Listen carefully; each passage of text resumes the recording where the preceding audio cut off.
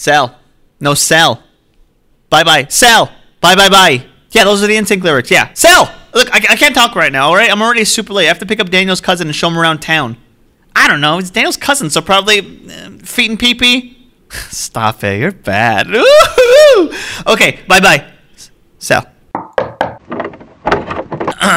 Hello, cousin of Daniel. I have prepared this speech to welcome you to our country and to apologize for... You're late. For being late. A long time ago in a sleepy Pueblo town... I have to go to the airport now. Well, I hope you had a good time in L.A. What have you been up to? I've been in here, waiting for you, for 3 days, living off of nothing but the smell of bacon-wrapped street dogs and my own pee-pee. I knew it. At least your bags are packed. They were never unpacked. Hey, you know what? To make it up to you, I'm going to show you all the big LA landmarks on the way to the airport. How's that sound, pal? I'm not my cousin and I'm not your pal. Ooh, there's that trademark Zaffron charm. Come down with something? Your voice gives me flu. Oh, look, here comes the first landmark. Up on the hill, there's a What? What am I supposed to be looking at? There used to be a lot of letters there. It spelled out Hollywood. They called it the Hollywood sign. Sounds frivolous. Where I come from, we use our letters for books. Where do you come from? Where all Daniel's bloodline hails from. Mordor. Oh, good luck getting a visa. Oh, here's our next one. Roman's Chinese What? Grown man's Cambodian theater? No, this isn't right. There used to be glitz and glamour and footprints and wet cement. What you're describing is a construction site. Keep driving. No, this is all wrong, The landmarks, the big ones, they're all gone. Oh no. I have to check. I have to make sure it's safe. Where are we going? Shut up. Is it by the airport? Shut up. Yeah. Okay, here it is, just around the corner. Randy's... Croissants? Randy's croissants? No, it's donuts. Randy's donuts. That didn't used to be a croissant up there. It was a big donut. Did you say big donut? Big donut. I keep a picture of that donut in my wallet to keep me grounded. I remember now. Look. The big donut. Big donut. It's fading away. If that's fading away, then all our city landmarks, which I now see were all just cheap marketing plays, are lost forever. Unless you know someone who plays the guitar.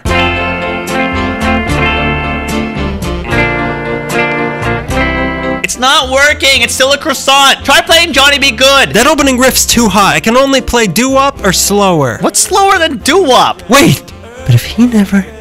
Okay, now hear me out. I know how this is gonna sound. You gotta kiss the croissant. What? If you never kiss the croissant at the Enchantment Under the Sea dance, then I'll never have been born. How do you figure? Kiss the croissant, Greg. I'm not putting my lips on that thing. I know how the French like to kiss. I'm fading away. Do it for the attention. All right.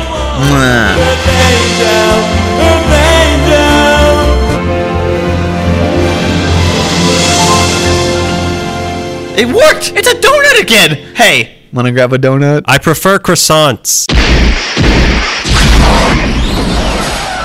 Daniel! Greg! Scott! No, Daniel. It's me. You know that cousin you've been looking for? Daniel Barry? Wait, you two have the same first name and different last names? I thought you were related. We're Vikings. Well, I guess you do sound alike. No, we don't. Daniel, what are you doing back from your vacation to the future? It's your kids, Greg. You have to come back with me. Back where? Back to a later date! Well, what's wrong with my kids? Are they ugly or something? They're your kids. That's a given. All right. I mean, they do plastic surgery now, you know. All right, now, come on. Masks are centuries old, and they're very easy to get. That's enough. Well, they are ugly. What's wrong with my kids? Greg, they're part croissant. Take me to them.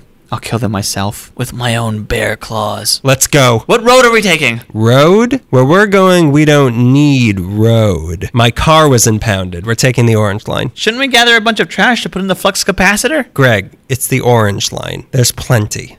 Can you break a 5?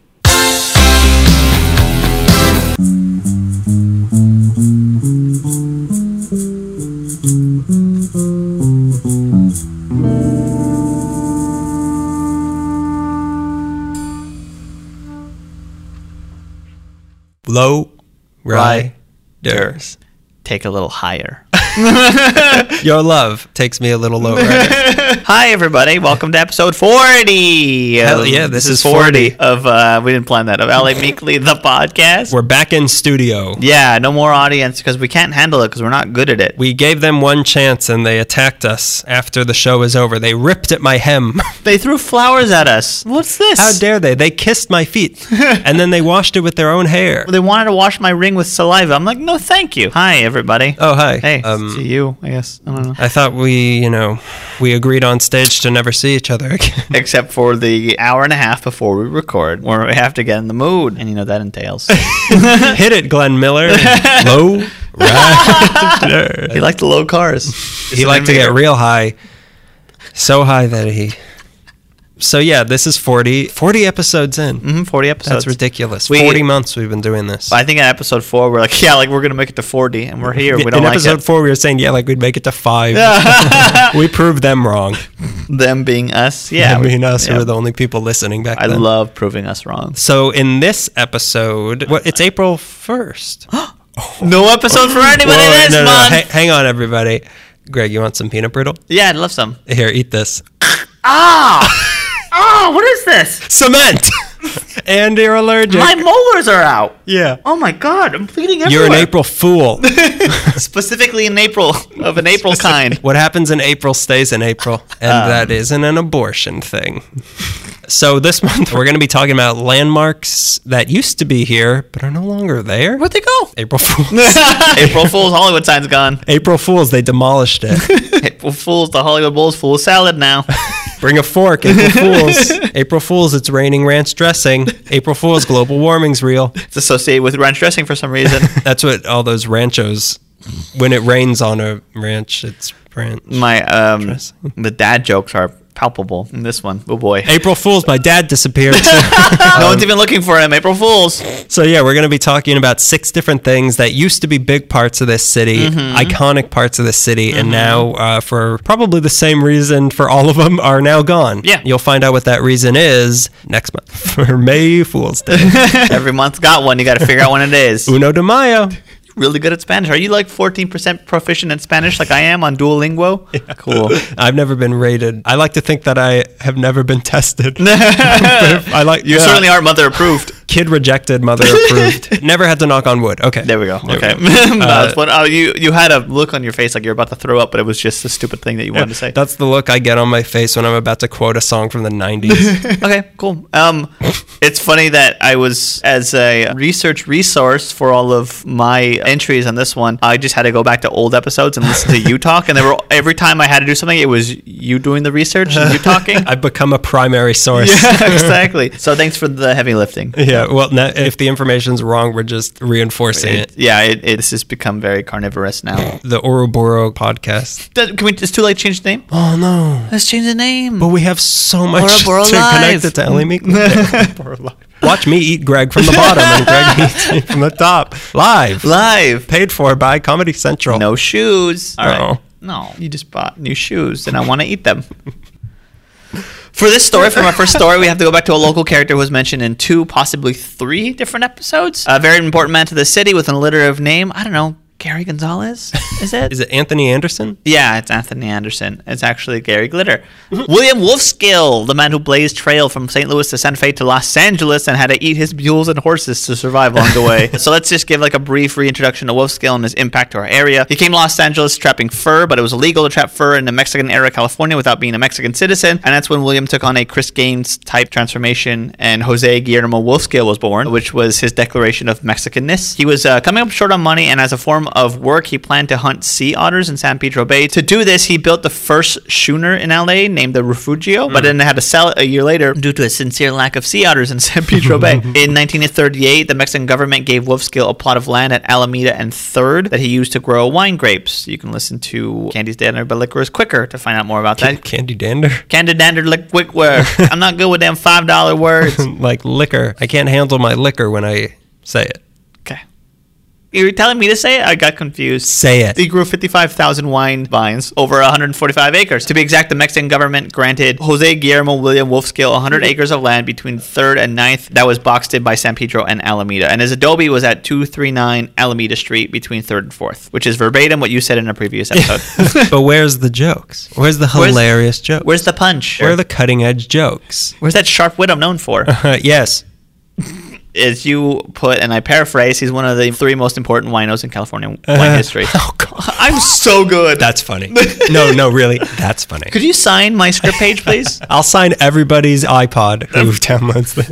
Right on the screen. Magnum Sharpie. I'm going to need about $5 from everybody, though. I'll send you my PayPal web address or whatever. Daniel wants money at paypal.com. And like any wino, he quickly grew dissatisfied with his life and decided to change it dramatically. But to do this, he just went from grapes to oranges. We all know that phrase, from grapes to oranges. From wine to sangria.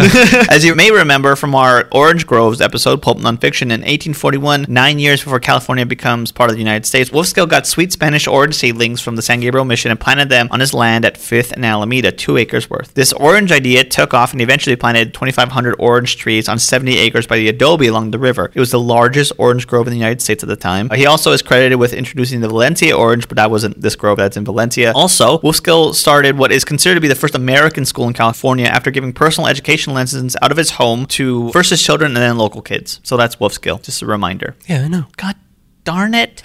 Gosh dang. Ding dang diddly doodly. Who were we doing yesterday? Was Flanders? Boba Fett. Boba Fett Ned Flanders. For anyone who doesn't know, look up a picture of the guy who plays Boba Fett without his helmet on. Jeremy Bullock. And the phrase, he's no good diddly he's no good diddly used to be dead. Ding dang diddly dead will make sense to you. So we have to go back to another episode now. Episode 4.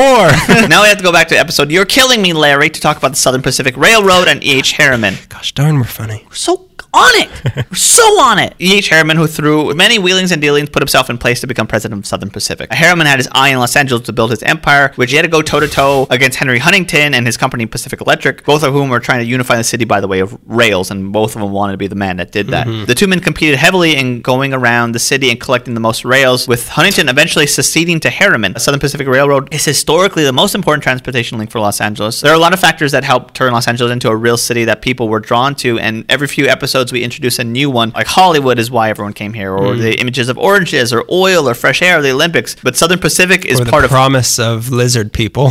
Where are they? How do I become one of them? Prove that they're not here. Obviously, the Earth is flat and hollow. So they're down there. Yeah, and I saw Kong. Because the Earth is flat, all ground is super hot all the time. That's where lizards want to live, is underground. Duh. We're one big heat rock for the king lizard. Heat rock. My favorite B-52 songs is Heat Rock Lobster. I hate myself and I want to live longer.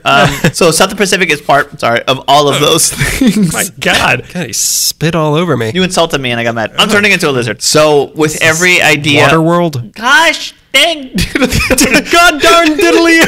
No ding dang diddly vaporizations. It's disintegrations. I'm talking about Django Fett now. He would vaporize. That's a different. That's still Boba Fett. But like I was saying, like everything that you associate with people coming to LA and drawing people in Southern Pacific is part of every one of them because they were like the big transportation thing at the time. You would go on to stimulate agriculture and the marketing and distribution of oranges. They were responsible for towns being built. They encouraged oil drilling and industrial development and helped turn the area into a tourist stop. The city grew and flourished because of Southern Pacific. We should also introduce another figure in Los Angeles history, Phineas Banning. Around the late 1860s, Banning built a railroad between Los Angeles to San Pedro with the money he got from a state subsidy. This 21-mile railroad was called Banning's Los Angeles and San Pedro Railroad. The rail line ran from Tidewater in the South Bay area to Alameda Street near the plaza in LA around Wolfskill's Adobe. Banning was truly working towards harbor improvements and worked through the progression of ox carts with stagecoaches and wagons to rail lines. He saw the evolution of that. This was apparently the first rail line in Southern California and was swallowed up by Southern Pacific along with everything else. But Banning made really good money from this because without this line that he created, Southern Pacific would have to go to San Bernardino and then have another freight come into the city. No, San Bernardino. Emphasis on no. Emphasis on no. San Bernardino is what that was. Emphasis on bird, emphasis on no. I can't wait to go home and tell Melissa what I said. And then I said. I can't wait to go and wake her up. Wake up. I had a new burn on the county of San Bernardino. Why are you mad? I don't understand. God, you're always signing with San Bernardino. Side Bernardino. Side Bernardino. More like Side Bernardine, yes. So much fun you can have. Oh my God. Banning started buying up a lot of land in the harbor area in anticipation for those areas' productivity along the harbor, seeing that as that area would be the city's big port, and it would. Banning is still referred to as the father of the Los Angeles harbor, and Wilmington was named after Banning's hometown in Delaware to honor his contribution to the area. Years later, when he was very ill, he was in San Francisco and he got hit by a trolley, and a couple days later died. That's Phineas Banning. My own son. What hath I wrought? Et tu, trolley? My son, what have you done? Okay, so what's this have to do with William Wolfskill? Yeah, please tell me. So let's go back to 1885. A few years before Harriman took over Southern Pacific, the same year Southern Pacific bought and merged with the Central Pacific Railroad Company. It was also 40-something years before Wolfskill first planted the seeds on his land that would turn into, by this point, the largest orange grove in Southern California. Let's go back to the history of some of the depots in the area before I get to the one I'm going to talk about. The what? The depots. The depots. I thought that Did was I not address what I was going to talk about beforehand? No, I should. I'm going to be talking about the arcade depot. Okay, yeah, I thought the depots was some slang you have for like burnouts or something. Oh, yeah, the depots. The depot. Yeah. Don't walk down Hollywood Boulevard at night. It's riddled with depots. I'm going to be talking about Home Depot today. Home. Office. Want to buy a shower and a lot of glue in the same place? Go to Lowe's. This episode brought to you by Osh. By the people who wait outside of Lowe's. There was the Los Angeles Depot on the southwest corner of Alameda and Commercial Street between the business district and Chinatown, and was a humble little station that was referred to once as being a freight shed and was used mostly for freight train duties, and at one time, I'm sure due to banning at the harbor, all trains and ship arrivals were synchronized. This was around that time. There were some passenger steamer trains that went through the rail, but they were less frequent and thus grossly inadequate for passengers. When Southern Pacific began running trains in Los Angeles in 1874, this is the depot where trains would pass through. This is the initial one. It's Los Angeles Depot. There was the Commercial Street Depot, which later became the Los Angeles Farming and Mining Company, and used the depot itself to load freights. Southern Pacific was also using this to load freights and overland passenger cars until 1877. There was the Los Angeles Independence Depot, running 1875 between Santa Monica's waterfront and Los Angeles area proper. Was that the really long one? That wasn't the one that went out. Yeah, that was the long This pier was or something. Yeah. This I might have been the long pier. Yeah, it was because it went out to the waterfront. This was one of those land boosting things. Like these two guys. I mean, what are their names? Robert Stadler Baker and Waldorf. Yes, it's those two guys who yell at everybody because they're in Santa Monica. They think they're better. They was hip and high in the hills of Malibu, and they laugh at everybody. Nature's Balcony, the Pacific Palisades, and the Muppets are all the Redondo Beach. The lost island of Moo that's sunk under the Santa Monica Bay. Robert Baker owned Rancho San Vicente and Santa Monica, and he sold 2/3 interest in his lands to a Nevada senator named John Jones. The two men subdivided up parts of this ranch and created Santa Monica, which is why they had again, to go back to everything that happened in You're Killing Me, Larry, people would buy these lands, they'd build a railroad, and then they would boost land that way. The LA and Independence Depot, or it was also called the Santa Monica Depot, was located between 4th and 5th Streets on the east side of San Pedro. Apparently, this depot was very stylish with an overall Italiente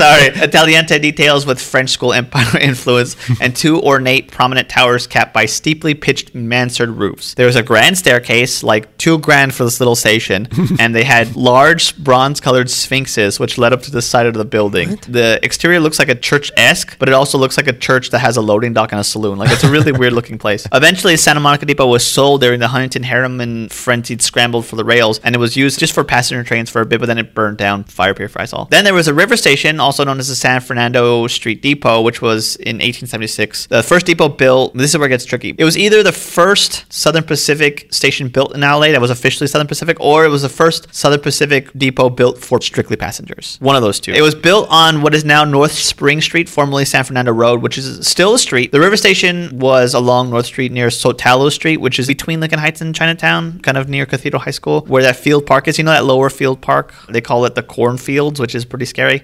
What? Okay. Where is this? You're like past Chinatown on the way to Lincoln Heights. If you're coming either like on Main Street or on Spring Street, and you look like a lower grassy field where they have that dark carnival, whatever it's called, that's too expensive for me to go to. Dark carnival in the cornfields. It's like Bizarro or something. I don't know what it's called. That you're just making it more confusing. Okay, it's on Broadway. You're coming towards past Elysian Heights, past where Chavez Ravine was, and on your right-hand side, there's like a lower tiered area, and it's just grass. Gosh, dong, diggly darn, ding, dong, dong, dong, ding, diddly. She's no good to be diddly dead. It doesn't matter. Whether you know it or not, kind of doesn't matter to me. Let's go over directions for a few more minutes. If I keep going down Figueroa, where will I end up? Where is it in relation to the pantry? You keep going down Figueroa. The river station was built with anticipation of the use for passenger trains between LA and San Francisco. The Southern Pacific River Station, as it was officially called, was the real deal. It was a large depot comprised of, instead of a large interior hallway, like a big room, it was a series of rooms that you passed through, like a baggage room, welfare express office, there were stairs, ticket office, a water closet for all that gay water that is not ready to let its family know how it feels about Brad. You know what a water closet was? It was really weird to me. Take a guess. It's a bathroom. How did you know that? I've never heard water closet before. I thought it was a utility room. Like, No, all the pipes are here. That's what they call it. Like everywhere outside of the United States, it's called Really? a water closet. I had no idea. That's stupid. The Brits. Oh, you want to take the Jimbly Wombly? That's what we call freeway. You want to drain the old wiggly wall in the water closet as you ding dang diddly wish. I saw the rubbish bin in the water closet. What are you talking about? You're not making words. I want to call it Poo Poo Dungeon. Anyways. Yeah, doo-doo dungeon. This was like the first station in LA that was, it looked like almost a modern station. It wasn't like a shack with a bunch of railroads near it. Like it had amenities. It wasn't just a box that a train happened to pass by. Exactly. It didn't have shovels and also train tracks. It was so fancy that there was even a water closet outside the building so workers and less desirable people could go use that closet. Eventually they moved to the new river station across on the other side of North Spring Street, and then the old building was torn down. After passenger service moved to the arcade, river station was starting to be used mostly for freights and stuff. So, what's the deal with this arcade depot, Greg? What's the deal with the arcade depot? I'm not allowed to speak in this day and age because I'm Jewish. Wolfskill died in 1866, and then his two sons, Joseph and Louis, Died or wolves killed? The wolves died. Wolves killed by natural causes. He died in 1866, and after this, his sons Joseph and Louis took over their father's affairs. They started cheating on their mother. They started sleeping with his dad's old mistresses. I gotta do it. You signed the contract. They also took over his business affairs. Joseph took over most of his father's dealings, including the groves and all his properties. Louis was responsible for the properties through the San Gabriel Valley, in particular Rancho Santa Anita, or as we know it, Santa Anita. Or as we know it, a horse racing track.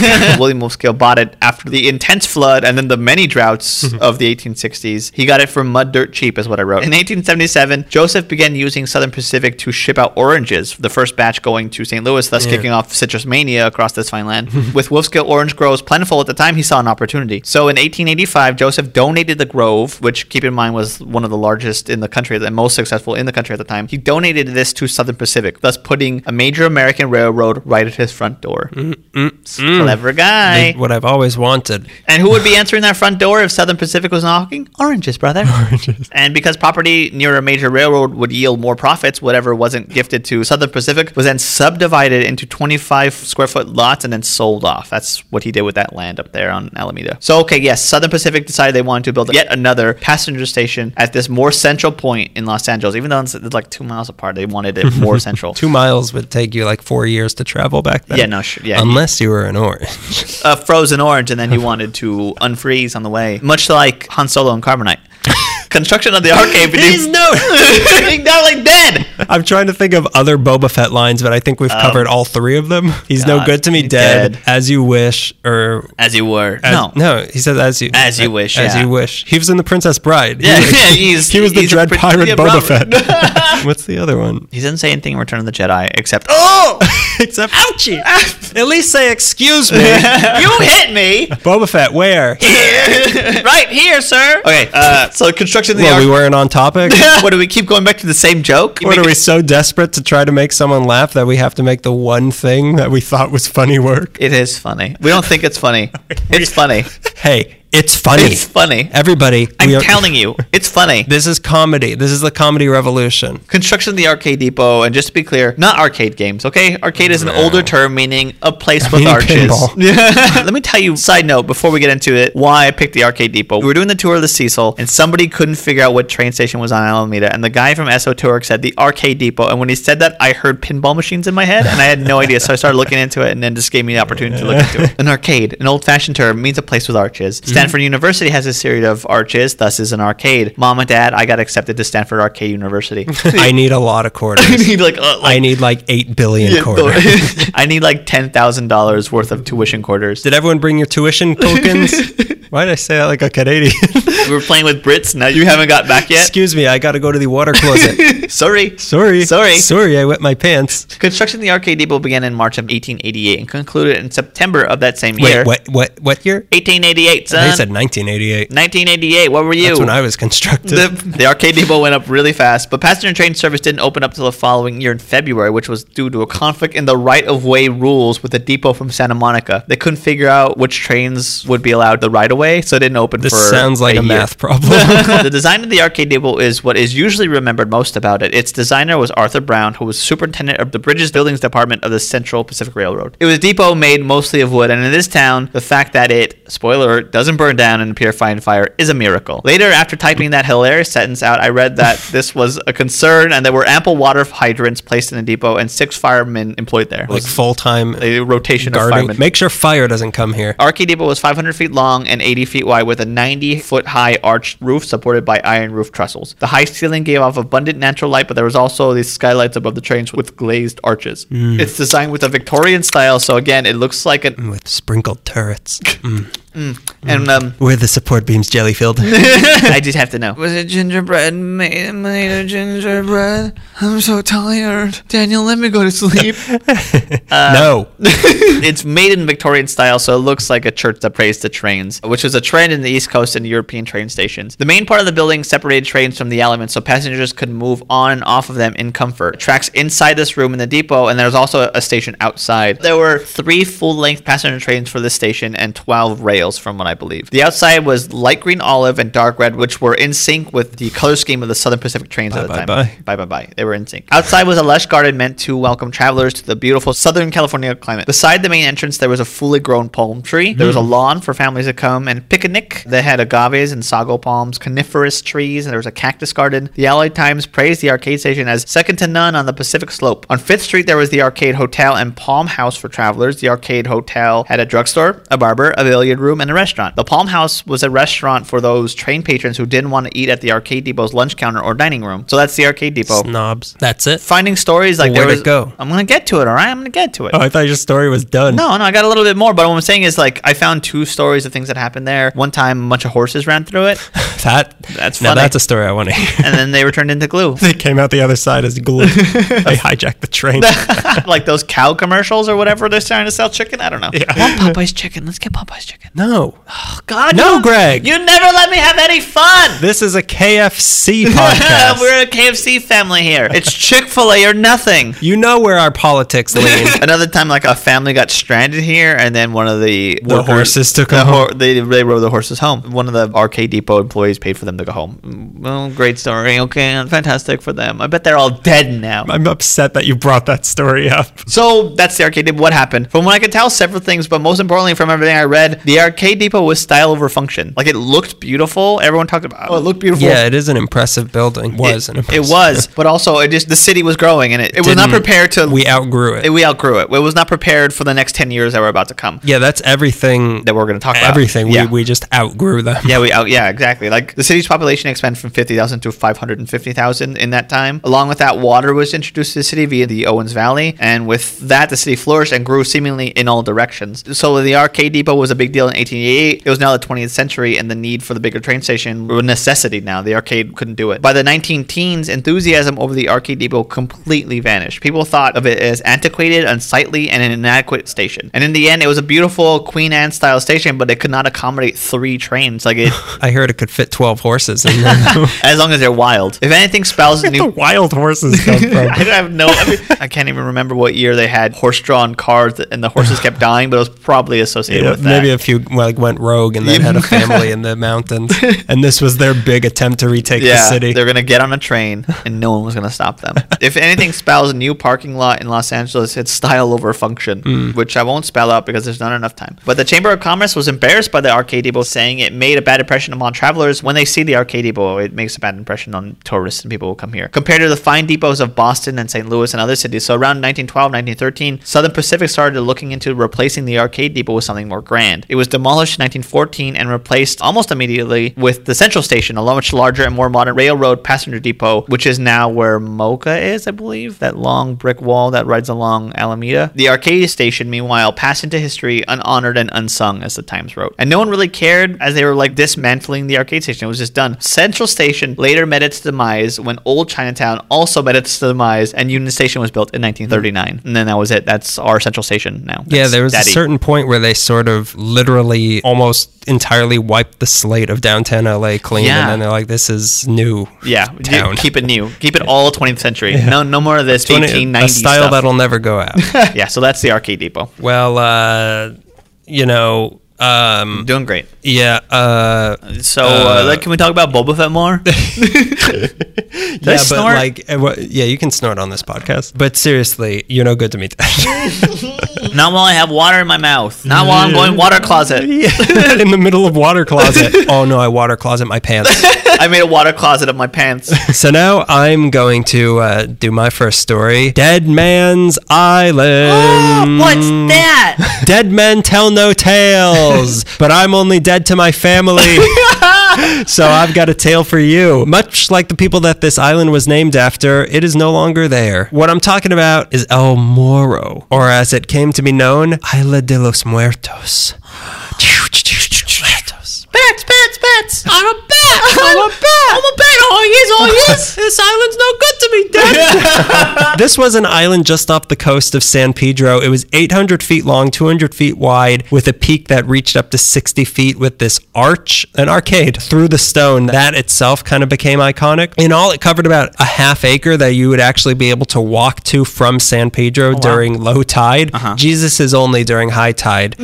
Before this place became known as the Island of the Dead, supposedly it had been used by the natives as a burial ground, with the first of these burials being that of Chief Blackhawk, who was the last male survivor of the tribe of San Nicolas Island, the Nicoleños. Oh, yeah. Oh, that's the... Island of the Blue Dolphin Dolphins. people? Yeah. The Blue Dolphin people. Yeah. But yeah, the last male was supposedly buried there, and the rest were absorbed or killed by the mass mission. grave. Okay. It was made out of dead bodies, but he was buried inside of it. That's how important he was. The name was given to it, according to one story, in 1810 when some Mexican fishermen found the body of a dead gringo on it. And this pinche gringo, he was most likely a smuggler who had fallen overboard from a ship, and for whatever reason, he was too weak to walk from the island into San Pedro during low tide. If I know gringos, that sounds about right. I'm not walking there.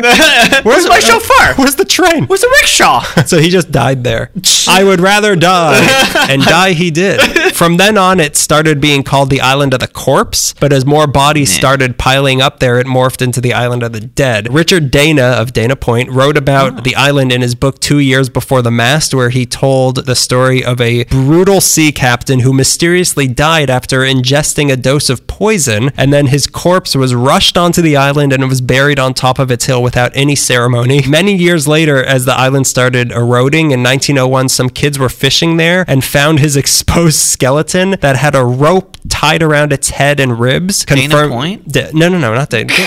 Come on. At least pretend to be on Dead Man's Island. They found his corpse, if you could call it, his skeleton with a rope tied around its head and ribs, confirming that it was either a mutiny situation or he was, in fact, a life-size marionette. And from then on came the burials of 6 Marines from the USS Savannah who died during the Battle of Dominguez Ranch, aka the Battle of the Old Woman's Gun, in October 1846. That was during the Mexican-American War. Also, another English sea captain, 5 crew members of a ship called the Mervine. She's beautiful. What's her name? Mervine. You sure you don't want to go with Maria? No. This is the name of the love of my life. Mervine. Several crew members from a British ship called the Boxer, who had a disease outbreak while docked in San Pedro, were buried there. Cool. Stay over there. 2 passengers from a Panama ship in 1851, and then a Mrs. Parker in 1855, who was the wife of Captain Parker of the Laura Bevan, another beautiful part name. of the same fleet as the Mervine. The reason this became the burial ground of choice in San Pedro is because it was too hard for coyotes to get to do what they do best, which is dig up and eat your loved ones. How bad are coyotes in San Pedro? There was like one thing to eat in all of San Pedro, and the coyotes had nothing, and they were just eating the corpses. You gotta give them credit. You gotta respect someone who's willing to fight for your meal.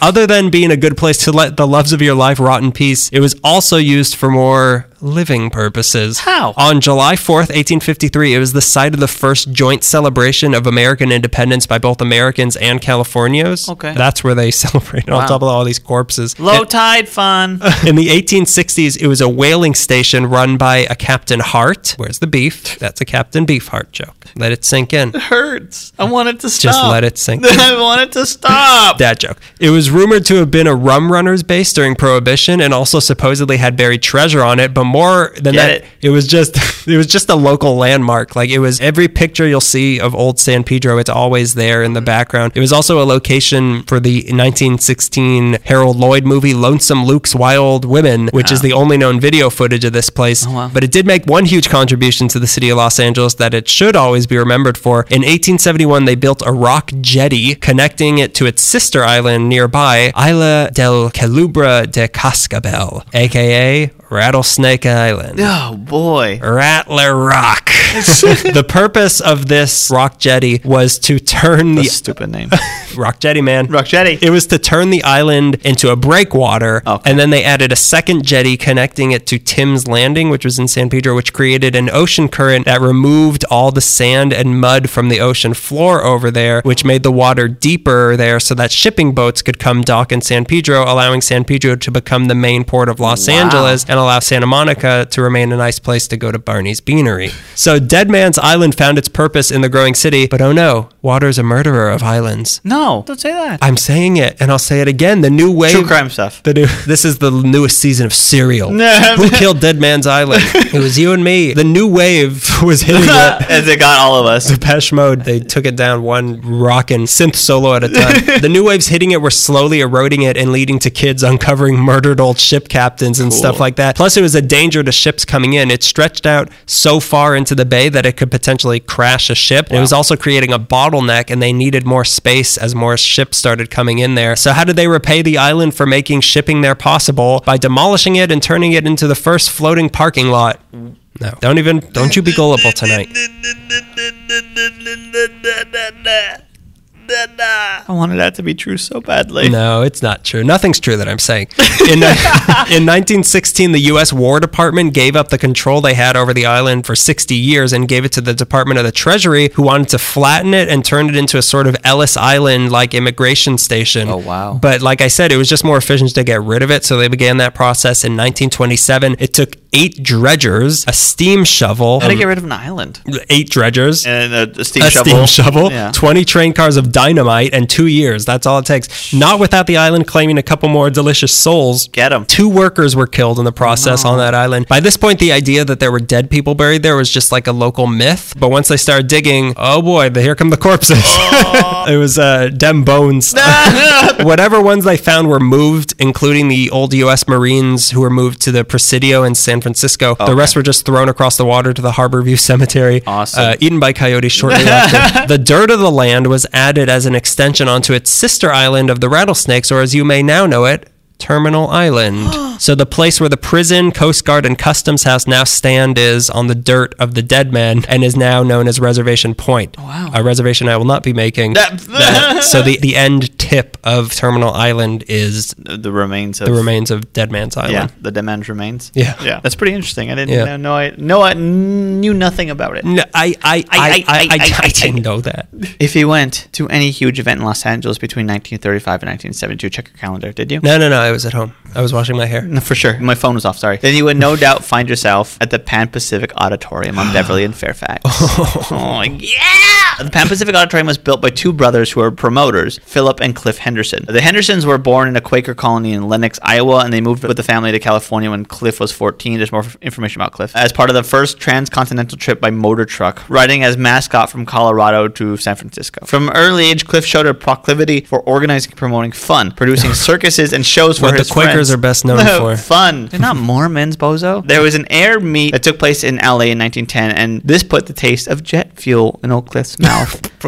I'm sorry. He's very sick now, and that's all he wanted to do until there was a day to do something else. He started organizing model plane building contests to be held, and after he served in World War I, he came back and bought an old Jenny plane from the government. In 1924, he managed his first air show, arranging the departure from and return to Santa Monica of the U.S. Army Round the World Tour. That's a whole sentence that I wrote. Cliff then started managing local air races based out of Santa Monica and Los Angeles until he was hired to promote the 1928 National Air Races in Los Angeles, which took place at the LA Minefield Fields, which eventually became LAX. The national air races were already well established. LAX is built on a minefield? No, it was called Minefield. It was like called mine, like Mein Kampf? Yeah, like mine. Yeah, like Minefield. Minefield. Who owns this? Mine. It's mine. Mine does. The national air races were already well established and very popular, but under Cliff Henderson, both the event and the man flourished. He also organized the Western Aircraft Show of 1929, the New York Aircraft Salon of 1930, and the Pan American International Air Races of 1934. He did this for nearly 10 years until 1939, when all the air fun was suspended, so the Germans could have Blitzkrieg Boogie. And then the nation got very serious about air stuff. So no more air pleasure, just air business. But in the middle of this, 1933, Cliff and his brother decided to try a new venture. Land stuff. They were having so much fun promoting, organizing, they wanted to create a civic auditorium to hold big... Who has so much fun organizing? Quakers. Quakers. It's vicarious fun. No, I want you guys to have a good time. They wanted to build a civic auditorium to hold big deal city events. So they got the very talented, but at the time unknown firm, Wordman and Beckett, to design the building. They've come up before. They've designed Bullocks in Pasadena, the Cinerama Dome, Beverly Hilton, the Peterson Automotive Museum, General Petroleum Building in downtown, Capitol Records, the LA Music Center, the Glendale Central Library. They also designed Walt Disney World Resort. Pan Pacific Auditorium was their very first major commission work. If there's anything special about Pan Pacific Auditorium... There isn't. Good night. End of podcast. Truly, what stands out is the look of the building. It's so fantastic. It's what is referred to as streamlined modern. One website called an expression of Americans' romance with machines and transportation. It was America's love for European Art Deco, the movement of the 20s, fused with ideas of the future. People refer to it as Buck Rogers-esque, and I agree. I read this quote that it embodied a touching faith in technology and profoundly new world hopefulness about an ever-brightening future. What a future that it didn't live up to. Yeah, no, it didn't make it. It was a green and white building, and it had 4 slick towers reaching the sky that resembled aircraft fins. To me, what I really liked about it is that it has a look of like an old plane, an old boat, and an old idea of a spacecraft, like all in one. Like it just looks like all these things that I like. The exterior, an aeroboat ship. The exterior front of the building was 228 feet long, but the interior was, as a whole, was 100,000 square feet and could seat up to 6,000 people. It was mostly made of wood. Spoiler alert. No, the arch nemesis of Los Angeles. Wood and parking lots. You'd think a city where we can't find parking, a parking lot would be a good thing, but it's probably not. Originally in the early 30s, during the planning stages of Pan Pacific, the LA Chamber of Commerce had wanted to put the Pan Pacific Auditorium in Elysian Park to make it more central, but eventually settled on Beverly Boulevard in West Hollywood, which was in West Hollywood at the time. 7600 West Beverly Boulevard near Fairfax, situated near another gathering place, Gilmore Park, which is now CBS Studios. Gilmore Park was where a lot of minor league baseball games were played. Sports stuff. Also the hot sauce shop at the... Oh yeah, the hot sauce shop. Specifically the hot sauce shop. It's near that Chipotle. Opening day of Pan Pacific Auditorium was May 18th, 1935, and it opened to the fanfare of Boy Scout bugles, while the 500-member 10th Olympiad Chorus sang at the dedication ceremonies that Saturday night. So Quaker. Everybody has to dress like an angel. What? We can get a band. No. Bring the Boy Scouts and their bugles. Can we have some beer? No. Cracker Jacks for everybody. You can all eat saltines. Free for everyone. We have to bless them first. Everyone who has not sinned. Don't let Jerry Seinfeld have it. What's the deal? Get out. The first event held there was a home show aimed at promoting President Roosevelt's signing of Title I Legislative Act, which authorized government loans aimed at aiding homeowners with repairs and renovations. They need to kick the Quakers out of the planning committee. We need some rock and roll. What do kids like? Amendments. Which one's the handsomer of the Roosevelts? Well, they can't come. Bring the homely one. Eleanor. Bring Eleanor. But through the years, Pan Pacific was well used for actual fun things. They had sports events, political events, car shows. They had hoop tosses and bird calling marathons. They had quiet time. Quiet time does sound nice, though. I would go to a stadium for quiet time. Imagine that, just sitting in a room full of people and it's quiet. It's but not just a room, like a massive room. A massive crowd. Yeah, everyone's quiet. It's a moment of silence. I was going to say like right after a Kennedy gets shot. After like a sports announcer died. Yeah. Yeah. After someone everyone loves dies, and you're just like, oh. No one's saying anything. I'm Boston rules. Yo, where's the water closet, mate? Yeah, there was. He's no good to me, Dad. Oh God. Ding ding dong dong dong dong dong. Where's the wing wang woggly water closet? There was conventions, circuses, concerts, no car Bubba. Shows. No Bubba. No disintegration. Oh dang! Crud! Don't tell my mom I said crud. Don't tell my clone mama. I remember being a kid and people, don't tell my mom I said crap. I'm like, you're worried about crap? Don't tell mom what I did in the water closet. There was the Ice Follies in 1939 that was held there. It was ice skating production of the 30s they made movies about that kind of thing. The LA Monarchs of the Pacific Coast Hockey Yeah, we League. talked about those. Yeah, the biggest of the minor league hockey teams played there from 44 to 50. The Monarchs even won the PCHL title in 1947. In April of 1936, famed conductor Leopold Stokowski and the Philadelphia Symphony. Sure. Stefanovich? Stokowski. Jack Stefanovich? Oh, what is it? Stokowski? That's the one that Bugs Bunny's making fun of in Oh, the thing. it's a Stokowski. Say it again. Leopold. That's him. Bugs Bunny came. Him, with the Philadelphia Symphony Orchestra, played 2 concerts in the Pan Pacific Auditorium to thousands of people. His programs included Brahms' First Symphony, The Engulfs Cathedral by Debussy, and Stravinsky's Firebird.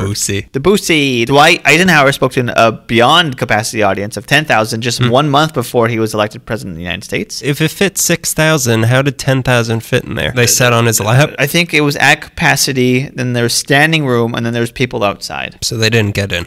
You were in the crowd, though. Word travels like telephone. Yeah. What'd he say? Tell him that we like Ike. We like Spike. Oh, no. We spike Ike. That's a threat. Elvis Presley played there in 1957 at the height of Really? his fame to 9,000. That's Wow. more than capacity. Screen fans. The biggest thing since Sliced Ike. Sliced Ike, Eisenhower. which is also a threat. Or, We slice Ike. we slice Ike. He encored with Hound Dog, which turned the audience into wild animals. The press called his performance obscene, and Elvis said to this, Come on, baby. he died in a water closet. My mama. No woman could ever police my mama. I'm going to go die in a water closet. The Harlem Globetrotters I'm going to played die in a water closet with 50 pounds of cocaine in my body. The Globetrotters played there among many legitimate the basketball Harlem teams. Globetrotters. Yeah. How old are they? Each individual how, one? How old is Curly Joe? I Aren't they like 60s, 70s? have no idea. No idea. Not LA history, so I have no idea how old the Harlem Globetrotters are. Harlem is not part of LA. I thought it was a remote town. A We remote conquered neighborhood. it. It's like how Vatican City is its own country inside of Italy. Harlem is my Vatican City. What I'm trying to get at is, at the end of the 30s, the Hendersons sold Pan Pacific to a weird name, Arat Laban Cord, who was a big wig in the auto industry. He initially moved to LA to retire, which meant putting a stop to his production of vehicles and concentrating on booking entertainment for his new venue. Midlife. Cal Worthington? Yeah, like Cal Worthington. He was a midlife crisis. The Hendersons moved on to their new venture for the South. They boosted and were the fathers of Palm Desert in 1946, which is pretty on brand. The biggest blow to Pan Pacific comes in 1971, after 40-something years of entertaining Angelinos, and it comes in the form of a bigger building, the 720,000 square foot LA Convention Center. Almost immediately after opening in 1971, all the big city events start gravitating towards the venue since it could accommodate the constantly exploding number of residents in LA. It was made by the Puritans. Take that. Oh, what do we Quakers. What do we do? We don't know how to fight. That's why we don't fight. We don't know how. We don't know how. We don't get the concept. Roll my hand into a ball and throw it at someone? How? It didn't even take a full year for Pan Pacific Auditorium to fold under the pressure Wow. of abandonment. It closed down in 1972. God, that's swift. It's justice. swift, yeah. Quick death would be a treat, but over the next 17 years, Pan Pacific slowly deteriorated from years of neglect. But because of a large loading door on the southeast corner was way too easy to open, vagrants and vandals would frequent the place and do whatever they wanted to it. There was a number of small fires there. A fire in 1983 damaged the northern end. It was in bad shape, but every once in a while, someone would put it to good use. You could see it through the years. It was in Funny Face. It was prominent in Xanadu. Devo shot their video Beautiful World there. The I city... thought you said good use. San Devo. Bernardino. San Bernardino, yes. The city kind of thought that was it, and they were ready to demolish it. But this ragtag new group of historians and city lovers stepped in and managed to Yuck. get the dang thing registered. With ding registered with the National Register of Historic Places. Turning into Boomhauer. Bobahauer. Boomafett. No good with that, man. They called... Dad, not letting this one go. This new group called themselves the LA Conservancy. One of the first things they saved was the Pan Pacific Auditorium. You will hear more about them later. I don't want to. Now the issue of what to do with the No. space was concerned, but they didn't have much time to think because in 1989, a 42-year-old vagrant set fire to the Pan Pacific Auditorium. Who what? They don't even know if it's... And that man, Tom Waits. Gotta put out these candles somewhere, man. Sometimes I walk and I see this thing. I'm like, what are you... Man, come on. He's Boomhauer now. I'm getting everyone confused. Everyone's Boomhauer. Man, you All know- of our impressions are Boomhauer. Ask now what you man coming to do for you, man. What man, you can do for your country. You ever think about that, man? Sometimes I'm just walking down and I see some kind of cloud. I'm like, what is this? Yeah, go Bulls. I don't know, whatever Texas team there Whatever is. Tom Waits sings about vultures, who knows? Anyways, this 42-year-old vagrant, the fire he said completely destroyed the Pan Pacific Auditorium. More than 200 firefighters tried to put the fire out, but because it was a wooden structure, it destroyed it so fast. Just let it happen. Whatever was left of fire purifies all. Whatever was left of the facade stood until May of 1992 when they cleared away all the old elements and they tried to make whatever was left, which was a must, into Pan Pacific Park. Debris from the demolished Pan Pacific Auditorium had also mixed into the soil, making it an unsuitable foundation for the new building. Great. Then construction disturbed soil contaminated by oil, because there's oil in the area, pushing back the new... We struck a witch, but also pushing back the new Pan Pacific's opening date several months. The parks department spent almost $1 million to remove the contaminated soil. Now there's a Pan Pacific Park is there, and it has like a smaller replica of it now. It's really? it's I think it's a branch library, LAPL branch library, and rec center as well. There's the Fairfax Library right there. I think it might be it. Really? And it's called Pan Pacific Park, yeah. Yeah, Pan Pacific Park is right there. And then the Fairfax, they wouldn't, because Fairfax Library is like, on the other side of the park. That's where that's where I spent most of my youth. That's where my dad used to work. Really? On Beverly and Fairfax, right? By Farmer's Market? Yeah, right by the Farmer's Market. It, yeah. And we would walk to the Farmer's Market and I get set lunch. fire to the Pan Pacific Auditorium in 1992. I was a 42-year-old virgin. I won't watch that movie. Cut it off at 40. You're too late. You're barren, boy. You're barren. There's nothing there. You're dropping honey mustard. Anyways, the building now, it's a smaller version of what the Pan Pacific Auditorium. But if you want to get an idea of what... There was a rec center. Oh, wow. Wow, I did not know that. You learn new things when you listen to this podcast. Thank you, Greg. You're welcome. Can you leave a review?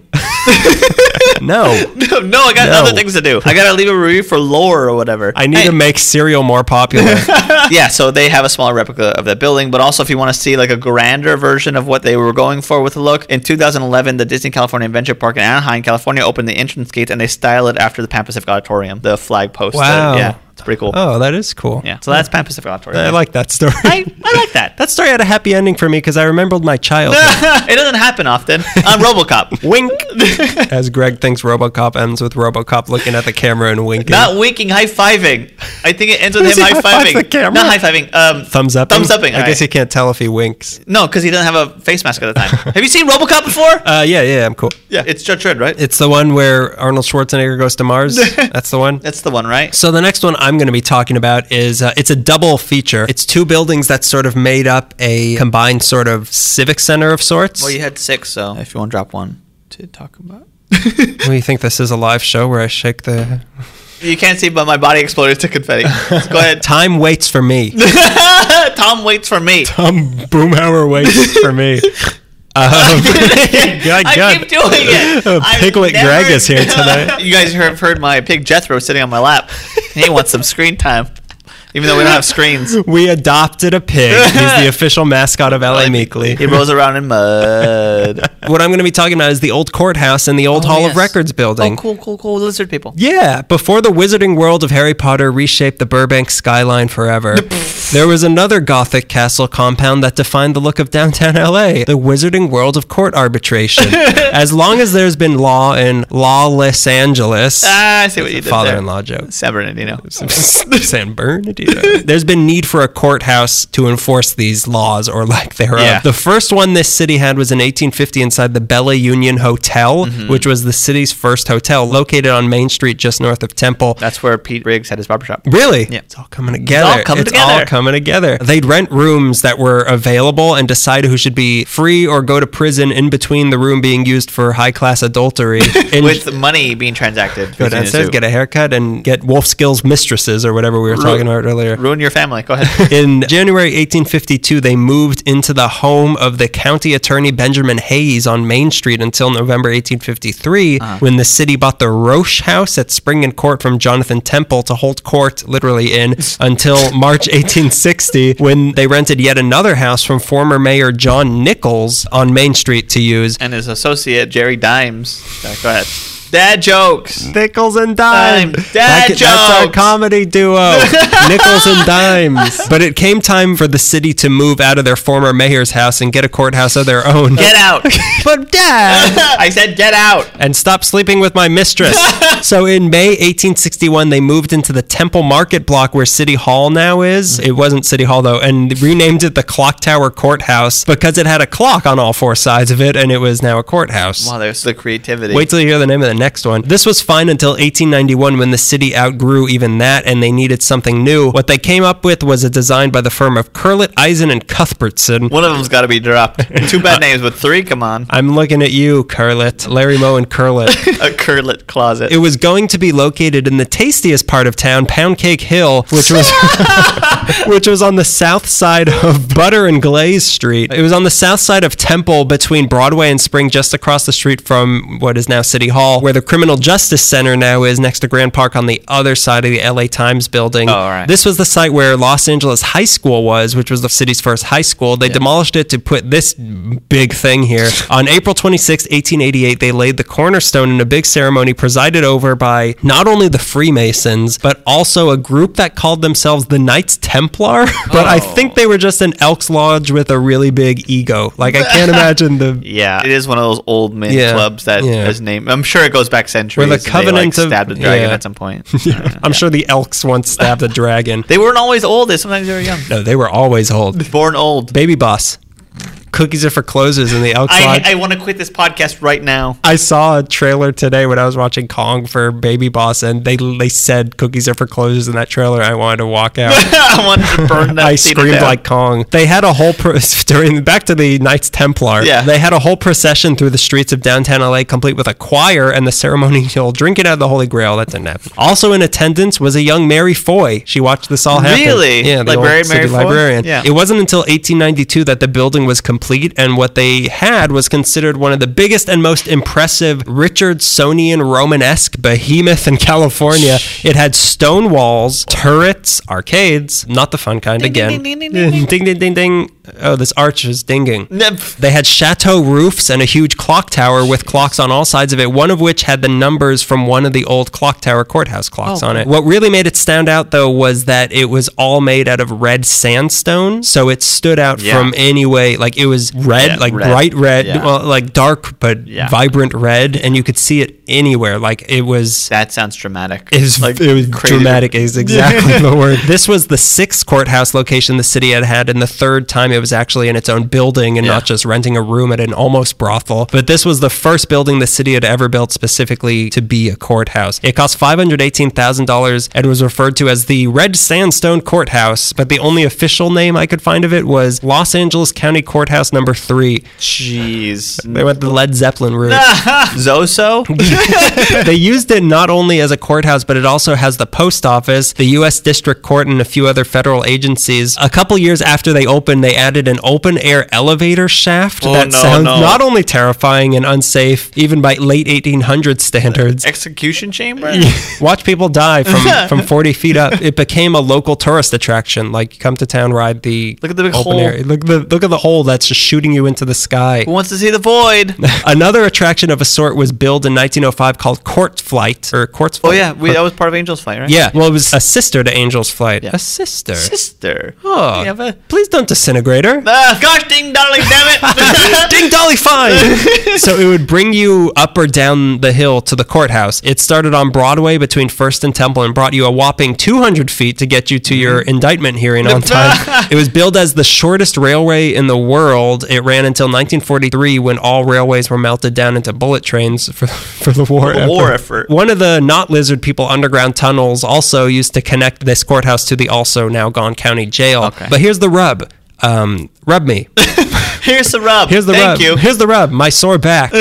When the courthouse opened, the population of LA was 108,336, but by 1933, the city's population would be almost 2.5 million. Yeah, it's crazy. So the city was growing fast, and that meant more records and information and court cases had to be taken care of out of this big red building. That meant more staff and less space for everybody. So what they decided on was to build an equally monstrous building right next door to the courthouse to create this, like I said, it's like a civic hub for all your needs to keep tabs on the population. To do this, they got architects Frank Hudson and William Munsell, who had also done the LA County Hospital, and in 1909 started construction on what became known as the Hall of Records. They only build stuff that looks haunted. Yeah. We specialized in the damned. It cost $1 million to build, and despite a plot to blow it up with dynamite during construction that was thwarted by an anonymous tip, Get the McNamara brothers back here. it opened in 1911 just northwest of the old courthouse, where the current Hall of Records now is. It was a Gothic style and was 12 stories high with the top split into 2 wings. Drink a Red Bull, man. I want to quit. Cookies are for closers. I want to quit. It was a building that stood out enough on its own, but paired next to the big red courthouse, it caught your eye. Even more so when in the 20s they straightened out all the streets around there, but they left the Hall of Records standing at a weird angle. So there are all these like straight aligned buildings and then this like Hall of Records. But even with this, there eventually wasn't enough room between these 2 buildings. Yeah. They built the Hall of Justice in 1925 to take some of the stress off the buildings, and in the 30s they started renting out space in whatever other buildings downtown would let them because they just didn't have room. But that wasn't what ended up doing these buildings in. The problem was themselves. The courthouse was falling apart. Literally, on February 10th, 1932, a chunk of the clock tower broke off and fell through the judge's office. Save the clock tower. No. Stop It's asking too me to do scary. that. Nobody was hurt, but the chunk was no longer allowed to cross state lines. Then, just 2 months later, a glass skylight fell into a filled courtroom. Again, nobody was injured, but there was suspected collusion between the glass and the chunk. To try to fix these constant collapses, they removed 12 tons of rock from the building and anchored the outside of it. And then came March 10th, 1933. A 6.25 magnitude earthquake hits Long Beach. How do big stone buildings handle earthquakes? Remind me. They normally grow bigger. Oh, I got a wing. That must have been a Red Bull earthquake. Dad jokes back. Cookies are for closer. Give me that cookie. We should get our show sponsored by Dads. Brought to you by your father. He's not happy with you. He wants you to call him. The courthouse was severely damaged by this, and after a huge aftershock on October 24th, the LA County Board of Supervisors vote to remove the entire building. By October 1934, the building was abandoned for demolition, but in 1935, they realized that if they could just remove the top 2 floors, the rest of the building would still be safe to use. So in July of that year, they got rid of the clock tower. Again, no saving the clock tower. And did what I've been being commanded to do for years now and raise the roof right off. And they put on a safer roof, which is the way to do it. Yeah, if you're going to raise the roof, also replace it with a safer Please one. have the common decency. One of the clocks was given to the Natural History Museum, and the removal of it was officially called a clockectomy. Oh! Founding fathers joke. But later that year, they decided that now the building was too ugly, so they turned it. My problem has been for years is that people consider me too ugly. They treated their buildings like they treated their women. Lose weight. You're too skinny. I'm divorcing you. My wife needs a clockectomy, if you know what I mean. I've got a clockectomy around the face. So they turned it into a WPA project that created lots of jobs, and they started tearing it down for good January 1936, and were finished by May 12th of that year, when the destruction ended with an opening of the time capsule that had been put in the building's cornerstone during that ceremony. Inside had such exciting things as a bank book of the LA City Public Schools circa 1888, a copy of that day's LA Times, a bird's eye view picture of the Santa Ana Valley, Still there. a 2-cent stamp, a medical prescription, a program for the 62nd anniversary ball of the International Order of Odd Fellows, and a blank piece of paper. Which probably had some like secret message written on it, but Kill Hitler. It's not too late. Also in attendance was an old Mary Foy. She saw it go up and come down. Wow, that hurts my feelings. Yeah. What's time? What's time like? Save the clock tower. You would have found out. I just realized that a time travel movie and the focus of it is a clock tower. A clock tower. I never even thought about that. Weird. It's a pretty deep movie. My favorite part is when he hits Biff. My favorite line is manure. So the courthouse was gone. Ding dang diddly manure. Big bang buttily butthead. So the courthouse was gone, but starting from when it had been abandoned, the Hall of Records was being used for courthouse purposes. They also used it in the 40s to give free living quarters to military vets after World War II. It's like, get your own place, guys. We've given you enough. We've given you PTSD. What more do you want? But not even the Hall of Records, the keeper of time, could resist how little time cares about anything. By the 50s, it was called a fire trap by the fire department, but of course it was still being used. Put more vets in there. Then in the 60s, they were sick of the weird angle it was sitting at. It was too ugly, and they considered rotating the entire building. Can't we just, turn it? Can we just look at it different? But that would have cost $5 million. I don't even understand how you could move a building. So instead, they built a replacement designed by Richard Neutra in 1962 and demolished the old one in 1973 to make way for a beautiful parking lot. This time, that is true. That spot is now a part of Grand Park. But where will ye be judged when there is no official courthouse, Greg? Where? The Lord's house. No, I won't go. He won't have me. He won't let me in because I sneezed onto his tablecloth. The old one was gone by the late 30s. The courthouse, then World War II hit, and building a courthouse wasn't on anyone's mind unless it was in Nuremberg. Then after the war, several bond measures to build a new one failed, and then there were steel shortages once the Korean War started. So this led to something of a crisis where the city had no courthouse for 26 years. Everyone's off. Everything's legal Hall right pass. They had to borrow court employees from other counties and used any building they could find. Like I said, they used the Hall of Records, City Hall, the Hall of Justice, some old municipal court buildings, the Patriotic Hall. They even used the Lincoln Heights Jail as a courthouse. Jeez. It wasn't that until old haunted butt face. Oh, the one with the empty elevator shaft? Yeah, that old haunted butt head? Yeah. Well, they needed places with open air elevators. It wasn't until January 5th, 1959 that they opened the Los Angeles County Courthouse designed by our old friend Paul R. Williams at First and Hill, renamed the Stanley Mosque Courthouse in 2002. The clock on this one has the numbers from the clock on the old red sandstone one that had been given to it by the old clock house. Traditions. This is a town where we drag the past into a new parking lot.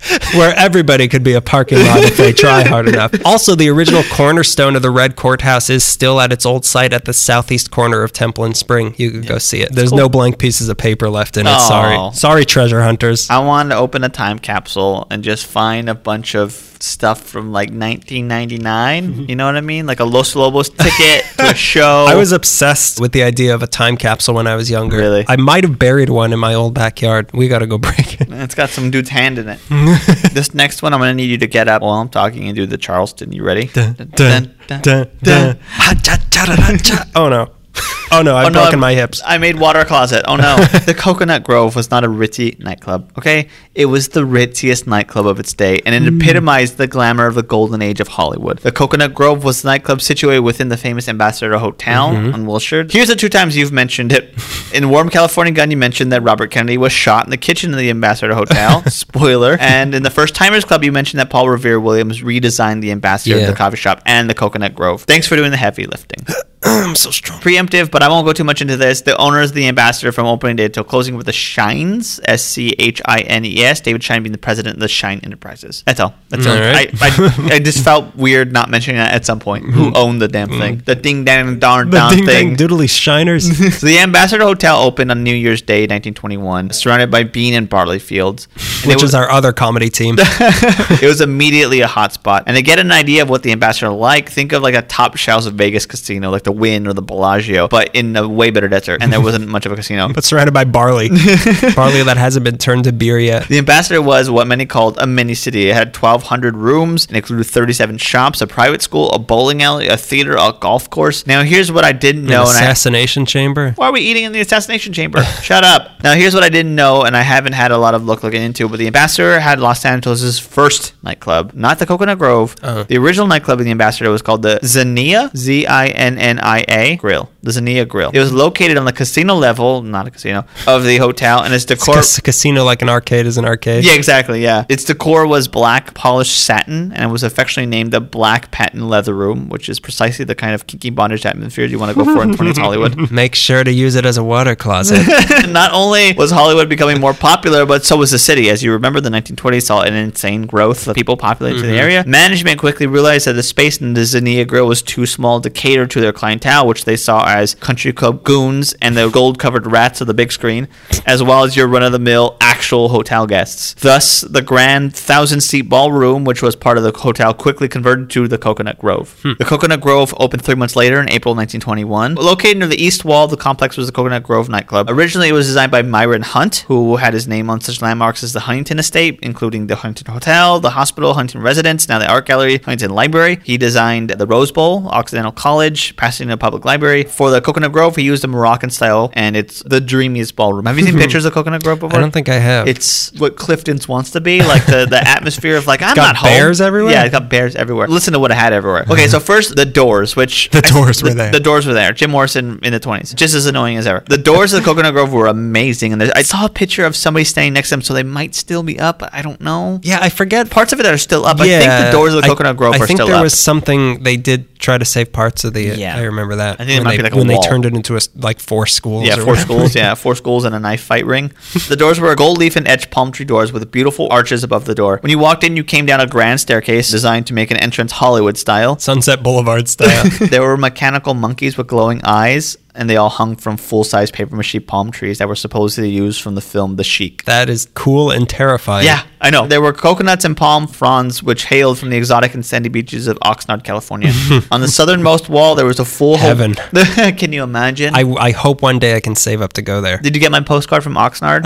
On the southernmost wall, there was a full Hawaiian moon hanging low over a painted landscape and an actual waterfall. The ceiling was painted midnight blue with sparkling stars sprinkled throughout. That's nice. I like Yeah, that. it was a high ceiling. It was lit. It was like in my head and from the black and white photos I've seen, like it's super ritzy, but also kitsch. It manages to be both and without being insulting. Yeah, it does sound. It sounds like a mixture of Clifton's and what the Hotel Figueroa used to be. Yeah, exactly. Oh, perfect. Yeah. From the offset, there was the best jazz bands playing there. Big bands, swing orchestras, crooners. The Big Bad Voodoo Daddies. Yeah, they were there. The Doors. Squirrel and Zippers, The Doors. The house musical director was Mr. Coconut Grove himself, Freddie Martin, who hosted a radio show that broadcast live and featured a very young vocalist by the name of Merv Griffin. What? One of the more popular bands. Merv Griffin was a singer? I guess. One of the more popular bands at the time was Gus Arnheim and his orchestra, along with Art Hickman, who had an even relationship with the Grove as they made each other more famous. Art Hickman made the Grove famous. Coconut Grove made Art Hickman.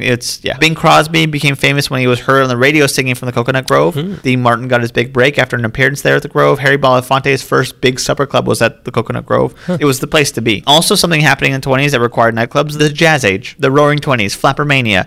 Young F. Scott drink till hospitalization Fitzgerald called the Coconut Grove. That's what F stands for. Yeah, it was to drink till hospitalization. He called the Coconut Grove the greatest, gaudiest spree in American history. I'm sure when he was hungover as hell. Ding dong, oh hell. Not his best quote, but then again, Zelda wrote those for him. So in October of get it. Oh boy, there's so many things in here that in October of 1930 there was a birthday for 3 2-year-olds: Mickey Mouse, Minnie Mouse, and Pluto. Blowing out the candles was Daddy Walt Disney. Marion Davies, the lover of Citizen Kane himself, William Randolph Hearst. One night she rode a white horse through the lobby to a costume party in the Grove for the amusement of Hearst, to which he answered when someone asked him if he was surprised. He's like, yeah, indeed, she hates horses. Yeah, there was only one horse. She was supposed to bring me to 8. To coincide with the 1932 Olympics, the Grove held the Ball of All Nations, honoring prominent visitors from other nations. There were themed nights like the Frolic Night or College Night or Stars Night. Starve Night? Stars Night. Oh, I'd prefer to go to Starve Night. We're not serving you anything. Gandhi Night. These nights were actually attended by stars, by actual stars, like previously mentioned. By Starves? Gandhi was there. All the stars of today's silver screen. Gandhi. Like previously mentioned, this was one of the many backgrounds of golden era Hollywood. The frequents of the Grove were chaps like Charlie Chaplin, Douglas Fairbanks, Chili Dog Ghoul Mary Pickford, of course, the Sheik himself, Rudolph Valentino. My palm trees. How do you get those? My darling Gloria Swanson. Through the years, you'd get a Jean Harlow, you'd get a Carol Lombard, you'd get a Jimmy Stewart, you'd get a Cary Grant, you'd get a sexual deviant like Clark Gable. There were dance contests that drew in a lot of people who wanted to be famous, but from that long list of nobodies, you have people who got discovered like Joan Crawford, Hottie Loretta Young. Some of the earliest photos the old Loretta Young. Loretta old. Some of the earliest photos of Marilyn Monroe as the model Norma Jean were taken at the Coconut, not at the Coconut Grove, but at the pool at the Ambassador. But it was in the mix. Okay, I don't want to hear it. We're not talking about the pool. We're not talking about the pool. Greg, this isn't the pool at the Ambassador. Okay, we're talking about the Coconut Grove on the other side. W.C. Fields, my hero, and his drinking buddy John Barrymore could be found there nightly. God. Barrymore used to bring a live monkey to the club and would mingle with the monkey dolls. His brother Lionel Barrymore one-upped his brother and brought 7 monkeys and set them loose in the room. What? Where do these celebrities get? What was the 20s? Hey, Zoo, I need 7 monkeys for a joke. I'm a Barrymore. It's funny. Thanks to the LAPL, the menus are online. Let's read some entries, shall we? Oh, God. Here we go. Grapefruit Supreme. It's like grapefruit covered in ketchup and mayonnaise. With an olive sticking out of it for some reason. Large ripe green olives stuffed with anchovies. Welsh rarebit sandwich. Eggnog God. punch. No. Platter of assorted cold cuts. That just sounds funny. Like you just order The a platter. coldest cut, yeah. And then a cherries jubilee, among other things. That sounds good. I wanted to end on a good one. It has tuna in it. It's mostly cottage cheese. Cherries back in this era meant something. It's just bruised fist that we cut off some poor person. The very first Academy Awards was not held at Coconut Grove, but the Roosevelt Hotel. The second and third annual Academy Awards were hosted at Coconut Grove. Wow. But the first award ceremony where they gave Oscars away was the second one, which was at the Coconut Grove in 1930. It was also the first place of the Golden Globes that was celebrated, but nobody cares about the Golden Globes. The first of Academy Jimmy Fallon does. Have you thought about Ellen DeGeneres lately, huh? Her feelings? Between 1930 and 1943, there were 6 Oscar ceremonies hosted at the Coconut Grove. In 1937, the prestigious Animation World, which employed all sorts of angry goons from the fringes of entertainment business, paid tribute to the nightclub in the particularly slanderous Merry Melody short Cuckoo Nut Grove. Just to point out some examples, Katharine Hepburn is a grotesque horse. W.C. Fields is a sloppily dressed pig. That's just stating facts. Yeah, no, we're just verbatim what I saw when I went there. It was one that I remember seeing a lot when I was a kid. It was 1990 or whatever, and I had no idea who they were referencing, but it really grossed me out. And now I'm an adult, and I know who they were referencing. They still gross me out. During the war years, Coconut Grove was very popular with servicemen who wanted to show themselves or their special ladies a good time, or to go stag and hopefully hook up with Rita Hayworth when Orson Welles was too preoccupied eating everything. He was face deep in a Cherry's Jubilee, and not the kind you're thinking of. He was a one-man buffet. When, of course, they weren't beating up Mexican youth during the riots. Where did my horse go? I was taking a bite out of him. All the servicemen were enjoying the Coconut Grove when they weren't beating up Mexican youth during Zoot Suit riots. Because isn't Fleetwood crazy? They also had a thing during the war where they used to invite any customer who bought war bonds to conduct the orchestra in a number. Oh my God. Freddie Martin, Mr. Coconut Grove, said about it. It was fun when they would direct a simple number, but we were in trouble when amateurs decided they wanted to direct Rhapsody in Blue or Tchaikovsky or whatever. They would often let Mickey Rooney sit on the drums for big band numbers because drums were the only thing he could bang without the authorities being involved. The pleasure in writing that sentence. The pure pleasure of putting down a dead star. Mickey Rooney. I'm not dead, baby. I'm still here. Where's the ladies at? You're gross, Mickey Rooney. No, blah. I didn't make a gross cartoon of me. I am my own gross cartoon. I like that. You think he's Nixon. I'm kind of a crook. I make no pretension. I am a crook. Where are the cameras at? What are you doing? She's no good to me dead. Damn it! In 1949, Paul Revere Williams made the extensive renovations to the interior and exterior of the Ambassador. What year was that? 1949. They paid him the plump sum of $10 million to add a new swimming pool, junior-sized golf course. He also built 500 bungalows, which would connect to the Ambassador via the non-hunted tunnels. From the 20s to the 60s, everyone who was anyone played the Grove. Ella Fitzgerald, Frank Sinatra, Louis Armstrong, The Supremes, Nat King Cole, Sonny and Cher, Patti Page, Phyllis Diller, Louis Armstrong, George Carlin, Buddy Hackett, Bobby Vinton. Buddy Vinton was not invited. Peggy Lee, the Righteous Brothers, Johnny Mathis, Ray Charles, Louis Prima, who was King Louis, Pearl Bailey, the guy from the Big Bad Voodoo Daddies.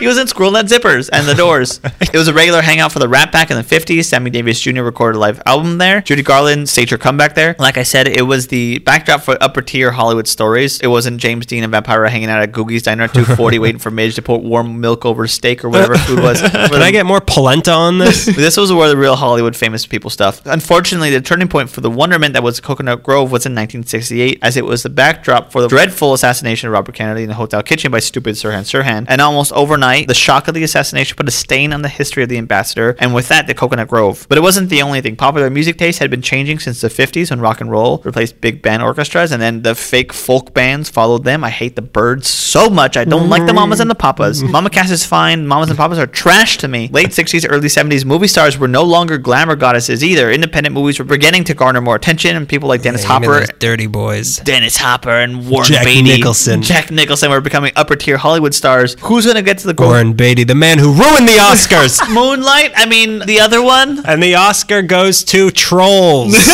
They're not even here today. They left half an hour ago. Imagine if it had been like, because it was the category, it just happened to be she won for a movie that also happened to be like, what if it was a movie that wasn't even nominated for Best Picture? That would have been so funny. And Best Picture goes to Fast and the Furious 6, Faster, Furiouster. And then everyone shoots them like the other Bonnie and Clyde. Spoiler. Put the hat on. I wrote the sentence and it doesn't make sense anymore, but I want to say it anyway. Who's going to go to Coconut Grove? Walter Matthau?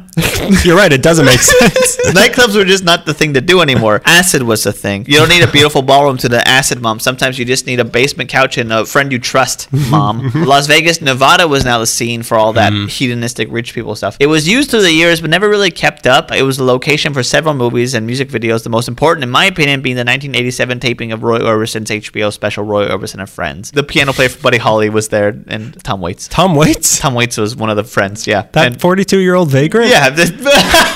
He's somehow always age 42. In 1989, the ambassador checks out of the Landmark game and takes with it the Coconut Grove nightclub. LA landscape had changed, and it was time for a parking lot to be put up there. Or LAUSD purchased the vacant complex that used to be the ambassador in 2001. But there was, again, the LA Conservancy stepped in and was like, no way. But then in 2005, it was demolished. There's, like we said, a school there now. And in the auditorium of that school, you can hear the ghost of Mickey Rooney yelling at a woman. Get over here! What are you doing that far away from me? Let me just finish my cream steak. That's the Coconut Grove. I'm pretty sure that they did manage to incorporate some parts of it into the school. Yeah. Listen to that episode, the Warm California Gun episode, yeah. because we do mention that. We just don't remember anything. I'm going to go to the final one for the evening, the Richfield Tower. I've been wanting to know so much about this for a long time, and I don't want to do the research myself. So thank you different. Greg just boomhauered himself. He made boomhauer in his pants. That's diarrhea. Oil is what this next building was all about. Soil is what it was built on. You're making me recoil. The company, Richfield Oil, the year 1905. Just another oil company that starts up in the western oil swamp that is Los Angeles. They took their sweet time and waited until 1917 to open up their first service station at Slauson and Central. But this was the town of Doheny. This was the town of Gilmore. Get it. This was the town of Getty. Get it. So Richfield wanted a bold way to assert their dominance. In 1929, Big Wang. they opened Big Wings. Chicken wings is how he did it. In 1929, the company got Styles O'Clement, which is my fashion name, the guy who did the El Capitan, the theater, and the Mayan, to design. Really? Yeah, they got him to design what they called a monument to petroleum. Oh, gross. The result was gross. the Richfield Oil Company building, a.k.a. Richfield Tower. It cost $1.75 million and was built in a record 31 days. Are you serious? Yeah. 24 hours a day, keep working. The Empire State Building, they built that in like 3 months. Like everyone was so desperate for work and to have lunch on a steel beam. It was modeled after the Radiator Building in New York City. Okay. You've probably seen it. I thought it was the Ghostbusters building, but it's not. It's a really good looking building. It's a color scheme of black and gold to represent the black gold that Richfield made its fortune in. Oh, okay. Oil. Texas tea? Dino juice. The tiles on it were actually dark green and they just looked black in the sun, but the windows were accentuated with gold that had actual 14 karat gold sprinkled into it. This, along with the Radiator Building, were the only 2 black and gold office towers ever completed in the United States. Pretty sexy. It really is. This is a very good looking building, a very erotic building. I'm very turned on right now by this I would building. very much like for you to take your pants off. It was an office tower. That's what it was. It was used as the headquarters for the Richfield Oil Company. It was at 555 Law, 555 South Flower Street, and was described as the epitome of zigzag modern style, which is a type of Art Deco. It was like there was streamline and then zigzag, and that was all fell under the Art Deco banner. And it was probably the nicest Art Deco building on the West Coast at the time. And if it was still here, it still would be. Every Art Deco LA book I pick up, it's like 80 pictures of this. There was so much going on with the building. So we'll start from the bottom and work up like another Art Deco lover, King Kong. I want a flapper. Bring me a flapper. I want everything the 20s known for. I'm visiting in this country. I just want to get a little taste of everything. I want to down a subway car, grab a flapper, and climb an Art Deco masterpiece. I also want to attend a mass grouping of something, but then leave in a hurry. I want to be on vaudeville. It had a 2-story underground parking structure, which was one of the first ever put into an office building. Above the main entrance were 4 figures representing aviation, industry, navigation, and the postal service. There were 6 incredibly ornate and huge elevator doors, and on April 20th, 1929, 2 freight elevators were put in, making them the first ever on the West Coast. Really? The building itself was actually, it was a U shape with this front facade uniting the 2 sides that were facing Flower. The 12th floor was a social hall that hosted not just company events, but also became that was the place in town to go to to hold your special event. Imagine like the quinceañeras. The most special event you can imagine, an open mic. Open mic comedy and poetry. On the roof was a rooftop garden, and it was guarded on all sides by these gargoyle/Roman gladiator statues that went all around the rim of the building. Fighting. On top of all that was why it was called Richfield Tower and not Richfield Gargoyle Nursery. Jutting 130 feet out of the roof was a giant tower that had the name Richfield on all sides in neon letters that were 8 feet tall each, with a bright bulb on top, giving it the look of an oil well gusher. Oh, wow. Gusher. You ever eaten gushers? This So sexy. This building is so sexy. It is. It's a very sleek building. Yeah. Again, Sexy. take my pants off.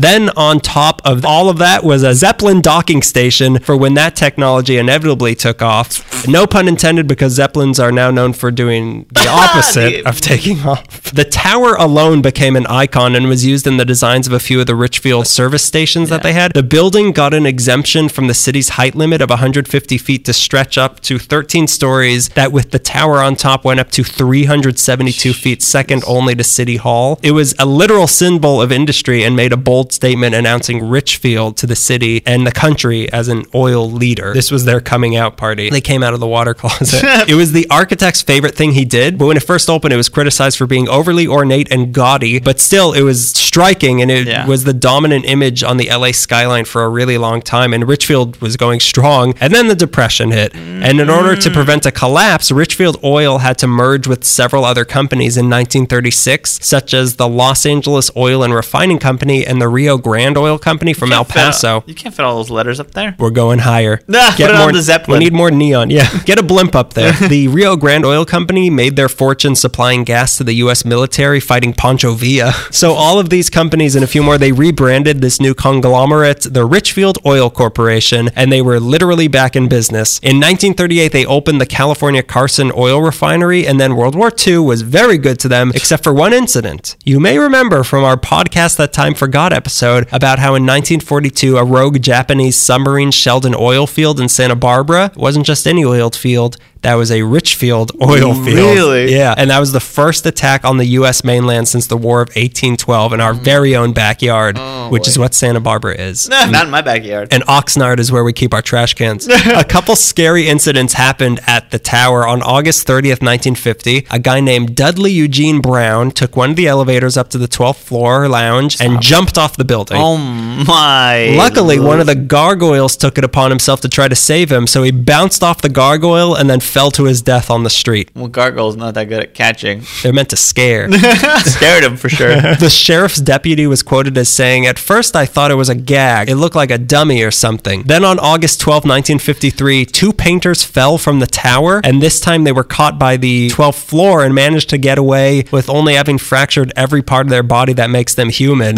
But they survived that. Less scary was what the company got up to a couple years later when a soon-to-be frozen head named Walt Disney, celebrator of fictional birthdays, he decided to open a theme park. It was a real birthday. It was real. They're real. I've real. seen them. I've taken pictures with them. He's threatened me on this podcast before. He was opening a theme park, huh? Weird. A section of the park focused on the technology of the future, and he needed a sponsor for that. Richfield stepped in and became the official gasoline of Disneyland. They put on Tomorrowland, including what was originally known as Richfield Autopia. Really? Yeah, they created Autopia. Isn't that weird? That's so strange. Yeah, there was even a Richfield service station at the Disneyland Hotel, and they remained a sponsor at Disneyland until 1970. Is that lucrative, being part of Disneyland? No. That's not No, lucrative. they're not in it for the money at Disneyland. They're in it for the magic. It's $150 a ticket because they gotta keep putting water into Pirates of the Caribbean. Just a year after getting this deal with Disney in 1956, Richfield Oil also discovered the first commercial oil field in Alaska. So they were doing just fine. And then the 60s hit. In 1962, the Justice Department... tambourines. The doors came. Come and knock on our doors. The Justice Department's here. In 1962, they started investigating the merger that saved the company back in 1936, and it was looking like they had violated some antitrust laws. Okay. So their options were either to start selling off their interest or in some way that's legal that I don't understand, double down and join up with another company that could get them out of trouble. And in typical oil company fashion, that's exactly what they did. They made like Scooby-Doo and jumped into Shaggy's arms, being Atlantic Petroleum, and became the Atlantic Richfield Company, or ARCO. I feel sick. I feel like I have motor oil in my mouth. I feel like a young Cliff Henderson. But now with two companies working under one roof, they needed more room under that roof, and suddenly Richfield Tower just wasn't big enough for them. They tried to make it work, but instead they just decided that only half the building was still usable. Did they raise the roof? You couldn't because there's a giant tower on top of it. A few disjointed groups fought against the demolition, but this was in the height of Bunker Hill being raised and uglified, and on top of that, Art Deco wasn't pretty anymore in the 60s, so a handful of small groups didn't have a chance against any of this. So on November 12, 1968, they began to tear the building down, as they said, with tears in our eyes, which is not a safe way to operate heavy machinery. No. But they didn't just stop with the Richfield Tower. They decided to raise the entire block that was between 5th and 6th and Flower and Figueroa. They got rid of the IBM building, an apartment building, a car rental place, Dawson's bookstore, and the Douglas oil building, with the intention of turning this whole block into a mini Rockefeller Center that included the twin Arco Towers that went up in 1970 and a few others that opened up in 1972, becoming the Atlantic Richfield Plaza and now City National Plaza. These 52-story towers have the distinction of their own of defining everybody's favorite architectural style, corporate modernism. 90s ponytail. They set the model for office building style in the 70s and 80s. The 4 figures that were above the front of the tower were donated to the UC Santa Barbara Art and Design Museum, and then in 1982, 3 of them were put outside the UCSB Student Health Center, if you want to see those. I kind of do. Closer to home, on the northwestern side of the City National Plaza on the lower level, are 2 of the like huge bronze elevator doors that they saved from the demolition site, and those are really nice. Yeah. LA used to be a big oil town, and the Richfield Tower made that clear to the world. And even though I can't say I wish the oil companies had more sway in Los Angeles, it would have been nice to have that building on the skyline still, especially paired with the Eastern building. Like that would have looked really nice. No, that's a good backdrop for Raymond Chandler to do his thing. Modern Raymond Chandler, Bosch. The loss of this building and the fact that there was no organized group fighting to protect it led to groups like the LA Conservancy being formed so that there could be a focused fight and something like this wouldn't happen again, even though it always does. On the positive side, it seems that Arco opened the first AM/PM somewhere in Southern California, but I couldn't find where. And those are our lost buildings. That was a lot. Yeah, we went through a lot, man. Yeah, we're those guys that we just rattle off information and everyone learns something and then we forget it immediately. We try to. That's why we take these pills afterwards. It's weird. This is the first episode where it feels like everything's getting tangled up. So a lot of stuff that we mentioned, it's like all connecting in ways that I've been waiting for. I almost feel like the purpose of this podcast is becoming like a full picture image of the history in Los Angeles, and this one filled in like a bunch of gaps that we were missing. Yeah, exactly. Like we're doing a puzzle, and this was like that one piece surrounded by all color of blue that looks the same as that, but now we finally got it in. Yeah. If there was one of these things you wish could still be here, what would it be? Dead Man's Island. Honestly, I want to see the Coconut Grove. That would be pretty cool, but it would probably be gross at this point. Yeah, and I don't know what the party scene in Hollywood's like. You know, Clifton's is not gross, though. That's true. We had to lose everything Clifton. Outside of Clifton. Yeah, we had to lose it for it to come back. Yeah, a Richfield building sounds I think really Richfield cool. I would pick. I would like the courthouse, though. Yeah, of course, Dracula needs to live somewhere. Judge Dracula needs somewhere to live. Yeah, the city never sleeps. The city, she loves me. Yeah. It just keeps growing, and some things just can't stay. Yeah, and it's a real bummer. Again, like I said about the Arcade Depot, like style over function means that it's going to become a parking lot. Because no matter how beautiful it is, there's just not enough space to just like, we like the style. So who cares? We like Zeppelin docking stations and big towers. Yeah, who cares? Like we need like more. We need a giant cylinder. Exactly. Yeah, we need an elevator shaft that actually has an elevator in it, and just some big hole. Can you dig it? That being said, about style over function, like it's so good to have the Conservancy working on preserving stuff. Yeah, like it just House. It took so many defeats. Someone stick their foot out and trip time up.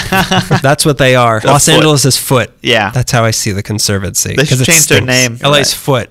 I like it. We're the feet people. There's almost no point in having a history podcast if we're continually, like, if there's nothing here to talk about. Like, we can talk about hot dog on a stick, and the original one's still there. It means something. Yeah. And I know it's a stupid example, but it's also, like, the first one, and it's there still. Talking about all the stuff that's gone, it's important, but also you can't. It's almost like talking about a ghost. Like, we unseasonal haunted episode. It is, to think about, like, across the street from City Hall, there was one of the biggest buildings, and it's just not there. Like, there's no trace of this stuff. Yeah, it's really weird. Even going through that big coffee table book about Los Angeles, you'll just see like, now it's the Beverly Center, but before there was this little thing, and who cares that it was a little thing like a park for kids or whatever. It's gone down in off-leash kids park. This is a space where we don't beat you. Don't let your friends beat you to iTunes. God, how do you do this? How do you do this? It's a gift. I'm a natural born Barnum. I'm a barker. So yeah, bark your way up the iTunes tree. Did it again. And, Okay. oops. Leave us a review on iTunes. Yes, please. It's easy to do. If you have an iPhone, just open your podcast app. It's all logged in. Look for us. Leave a review or just a star rating if you want. It makes it easier for people to find us. It makes us able to keep this going, and it helps our ego. It helps our ego. Email us any questions or field trip suggestions or episode suggestions at la.meekly@gmail.com. To clarify what the field trips are, if you work at a historic place or are affiliated with something not necessarily historic but meaningful to this city, or if you think it's meaningful to the city, we'll be the judge of that. Email us and No. we'll come down and we'll come down and interview you. Yeah, we are on Twitter at Ali Meekly. We're on Facebook, search Ali Meekly. We're on Tumblr. That's our homepage for everything. It has a podcast archive of all the episodes. LAMeekly.tumblr.com. We're on Instagram, LA_Meekly. Daniel posts every day. Beautiful Beautiful pictures. The collections of videos and If you want to see off-season videos of the Rose Parade, if you want to see the Doodah Parade's 16-second videos over the next 9 months, people want it. Well, maybe stop liking it, and I'll stop doing it. don't give them the suggestion. I'll see you in May. May. Yeah, May. May 1st. I'll see you May 1st. May the 1st listen. May you be the first listen. There's going to be a different co-host in May. No, may that not be true. Have a good April. Hope to hear from you. Come on, be nice. Have a nice 420. Hitler's birthday. Thanks for being there for us. Thanks for being a friend. Thank you for being a friend. Thanks for coming to where everybody knows your name. Thanks for throwing tossella and scrambled eggs all over us. These happy days are yours and mine. Welcome back, Cotter. I think we've said enough. They've stopped listening. No, they're still there. They want to hear the catchphrase. And what is it? They want to hear the catchphrase? We'll give them the catchphrase. Oh, no, I dropped it. That has been yet another episode of LA Meekly. Ding dang diddly doing it since 2013. End. And Finn.